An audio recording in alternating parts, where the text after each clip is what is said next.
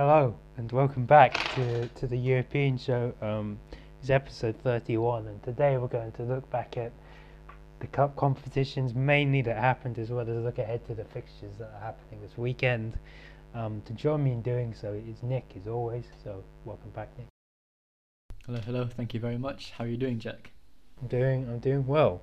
So the first place we'll start is Italy. As the Coppa Italia, the quarterfinals of the Coppa Italia happened.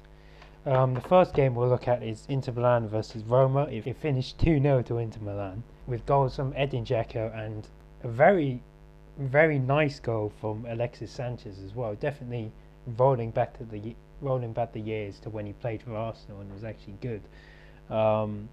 However, Roma did have their chances to point that out.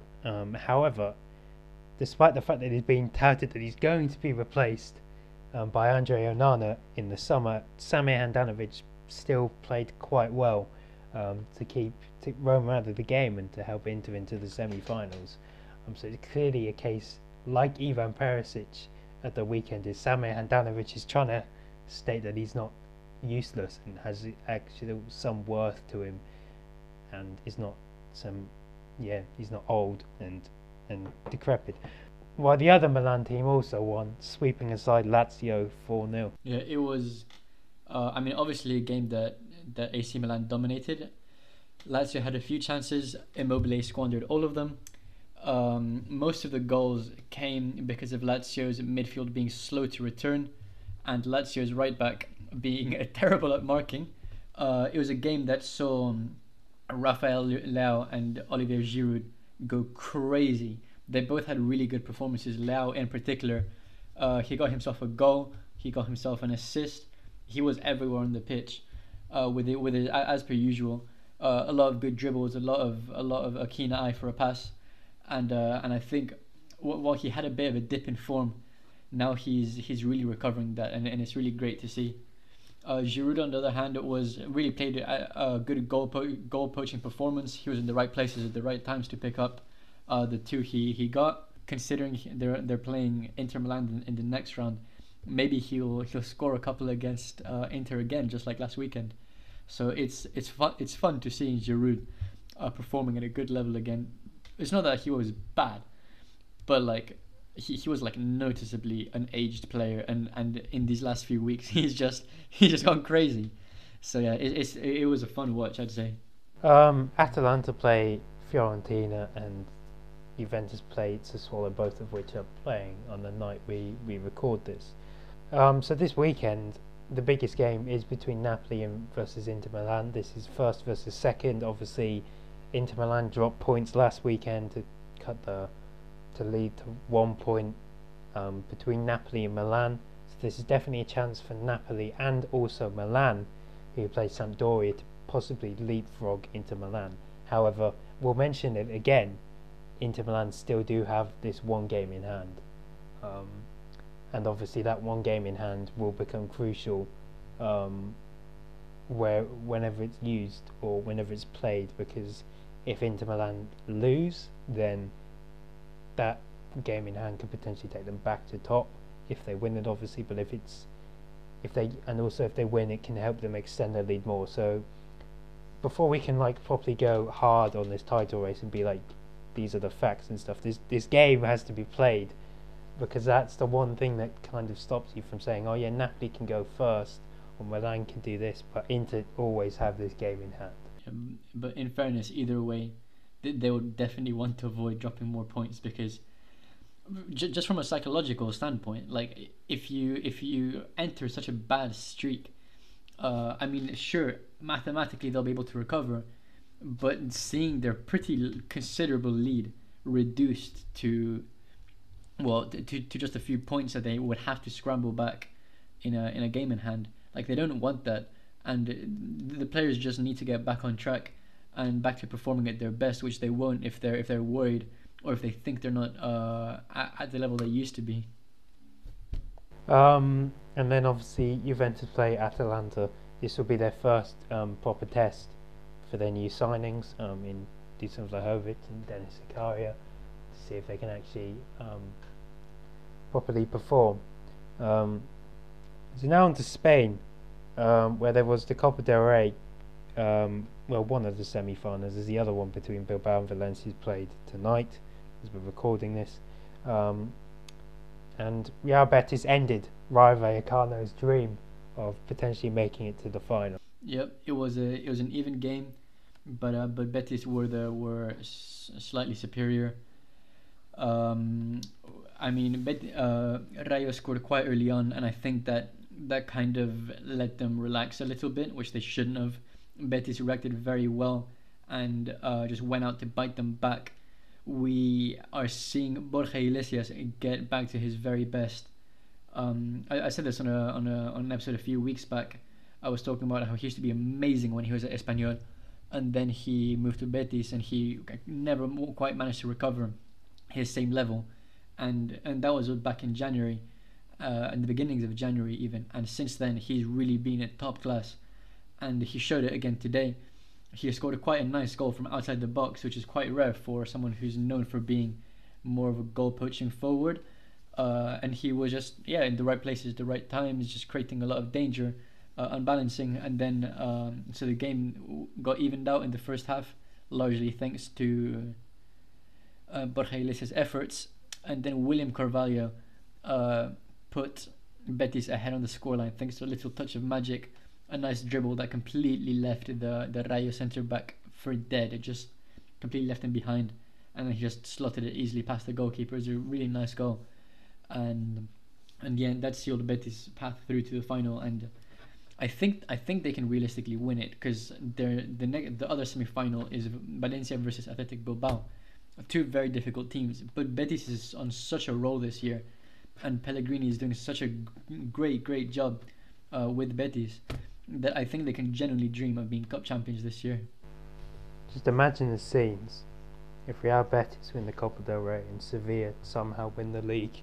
Yeah, it is important to remember that the semi-final is two-legged, and even though Betis did win away, it's possible for Rayo to make a comeback. Now onto the league. Barcelona play Espanyol in what is a rematch of Xavi's first game in charge, so it'll be interesting to see if this Barcelona team actually means business, and a win against Atletico Madrid last weekend was not really a bit of a fluke, and they're actually somewhat of a competent football team now.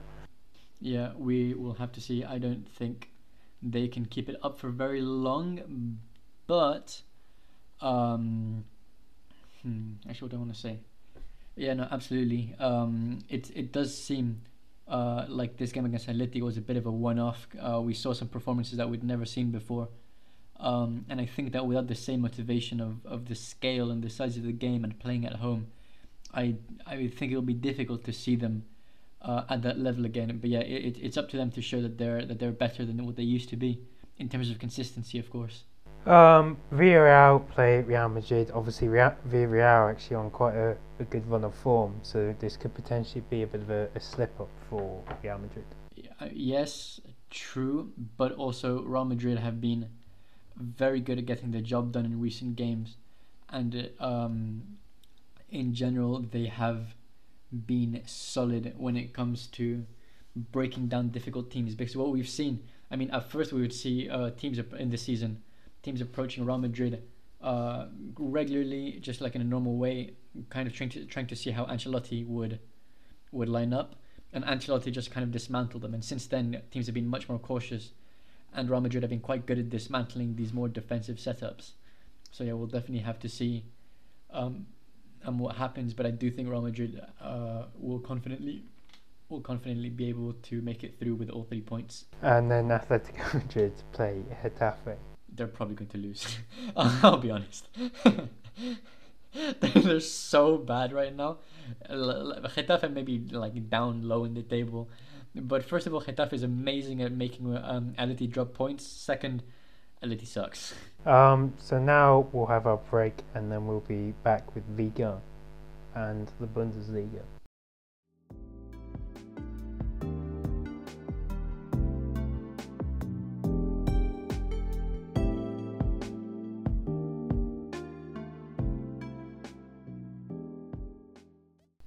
Welcome back from our break. We're now going to look at France.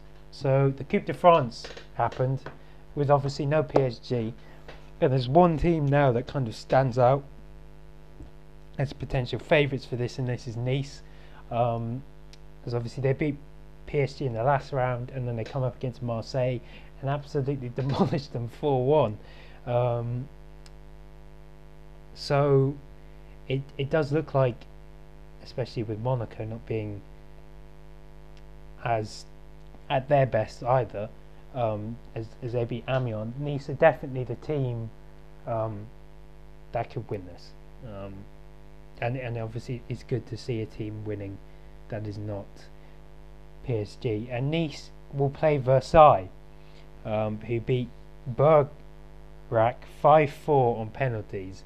Versailles are a 4th division side in France and are in the semi-finals of the Coupe de France, which is great to see, and it's great to see that they're making Versailles relevant for the first time since 1919.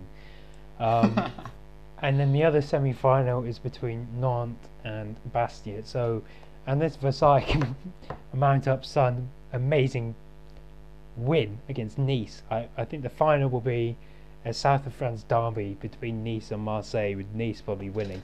And it would just show the impact that Christophe Galtier has on teams. Obviously, he comes in at Lille, wins the league, and then comes in at Nice and is on the verge of winning a trophy with them as well. And Nice as well, they're also putting out a good performance in the league. Obviously, no one's close to PSG, but they are 3rd place and only a point behind Marseille, who are sitting 2nd.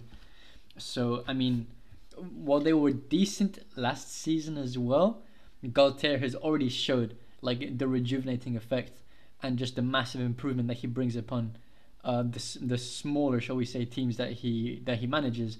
And now, obviously, as Jack mentioned, they're doing great in the cup as well. So yeah, it's really, really fun to watch what he does as a manager, and just how everything he touches turns to gold almost. Nice played Lyon at the weekend, and then PSG play Rennes. So now to the Bundesliga. Biggest game is between Union Berlin and Dortmund. Dortmund are 2nd, Union Berlin are 4th.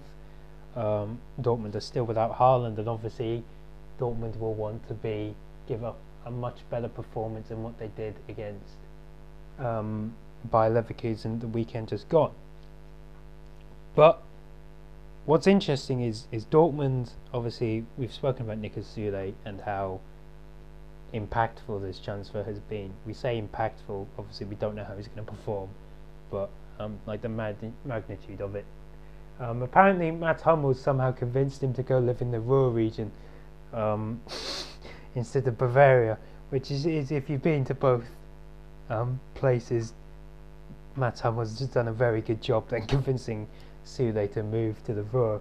But it then begs the question that this is a smart transfer. The Süle transfer is a smart transfer by Dortmund, and then it's the question if they're able to make some smarter moves. So Süle's confirmed. Then they've been heavily linked with the likes of Karim Adeyemi and Nico Schlotterbeck, who are both young players. They're the classic Dortmund transfers, who would both be good additions to the team, especially Schlotterbeck, who could fit in nicely next to Süle. But then if you look at the expiring transfers or expiring contracts at the end of the season, disregarding obviously the likes of Mbappe and people like that, and you look down the list, there's some players that could definitely benefit Dortmund and could even benefit being at Dortmund themselves. So the biggest one would be Boubakary Kamara, who currently plays for Marseille. He's still relatively young, and the positive for him, as well as being a central defensive midfielder, which is what Dortmund needs, he can also play centre back, which would also be beneficial and add greater depth to Dortmund. The same for Florian Grillitsch. Yeah, Grillitsch is obviously a couple of years older than Kamara, and he also has Bundesliga experience at Hoffenheim, but he also offers similar traits. And then there's the issue of right back. Obviously everyone knows our opinion of Thomas Meunier. I don't dislike Meunier that much. I think he's not amazing anymore, but back in the days, I used to like him a lot. Obviously, Jack feels a lot more strongly about him. There's a right back in Nusar Mazraoui, who's obviously only 24, and is currently at Ajax, who's leaving at the end of the season. This could be a good move, not only for him, but for Dortmund as well, as some would argue he could be an improvement on Meunier. You see, I've had my eyes on Mazraoui for quite a while, as someone who followed Ajax since since ages ago, and I always thought he was really really good. He could play at a top club, and I'm of the opinion that back in, I think it was 2020, I don't really remember, Barcelona should have signed Mazraoui instead of Dest. Dest at the time looked like he had more potential, fair enough, but Mazraoui was the more solid and experienced right back. But basically, what happened is Mazraoui was playing really well and all that. He was just crucial in Ajax's fairy tale Champions League season, and then he got injured, and Dest played half a season in his place, and he shone really brightly. But obviously he hadn't quite picked up a lot of experience, and Barcelona just snapped him up as quickly as they could, and kind of ignored Mazraoui, and he's just kind of got left behind. And I think he's, especially at the current levels, he's definitely a better right back than Dest is right now, and he also was at the time. So I think that he would be a really great signing for Dortmund. So yeah, definitely if Dortmund can get this transfer market right, and they've started off well with the addition of Sula, if they can address these issues, then I think they could quite possibly challenge Bayern. I know that's a bold statement to make, especially because Bayern are one of, if not the best team in the world. They've shown that they're able to go toe to toe with Bayern, as we saw in the game early on in the season where they only lost 3-2. But it's the fact that they have been shooting themselves in the foot and have been struggling against smaller oppositions, which has hindered their ability to fight for a title, especially now this season. Attacking wise, they're fine. It's just at the back, and it's coins that Dortmund are constantly. It's not Dortmund versus the other team. It's Dortmund's defense versus their attack. And if they're able to address this defensive issue by making smart signings like these, then they could definitely go toe to toe to Bayern and potentially even beat them. But then obviously this all comes into question if they can keep Haaland, who is a bulk of their firepower. The other games this weekend, Leipzig play Cologne. Cologne are without Anthony Modeste, who has scored 14 out of their 33 goals. So he's definitely going to be a big miss for them in their fight for Champions League football, which is something quite odd to say for a team that was fighting relegation last season. Bayern Munich play Bochum. It's the time when these teams played each other earlier. Bayern Munich won 7-0. Be interesting to see if Bochum can put up a fight, but you'll never know. And then Frankfurt play Wolfsburg. Obviously Frankfurt started off the season quite poor, but are experiencing a revival. Wolfsburg have just been terrible, especially because these two teams were the ones fighting for the Champions League places last season. But now to finish off, over the weekend the head of the DFL, who is newly been brought in place, flirted with the idea that the Bundesliga may bring in, this is not confirmed, so she mentioned that it's a possibility that a playoff system could be brought into the Bundesliga to help increase competitiveness. And that would mean, for example, the top 4 teams would go into like a mini tournament type of thing. It'd be first versus fourth, second versus third, and then obviously whoever wins that mini tournament will win the league. However, the issue you have is how strong Bayern are. That they just beat everyone, and out of the current top, for example, if this playoff system was implemented right now with the mini tournament right now, it'd be Bayern Munich, Dortmund, Leverkusen, and Union Berlin. No matter how it was done, Bayern have beaten all of them this season, and it would just mean Bayern win the league still, because it's very hard for teams to compete with Bayern as they're just that good, and a playoff system wouldn't even help address the imbalance, and it doesn't even really work, as it doesn't really show what a team has achieved over the whole season, you know?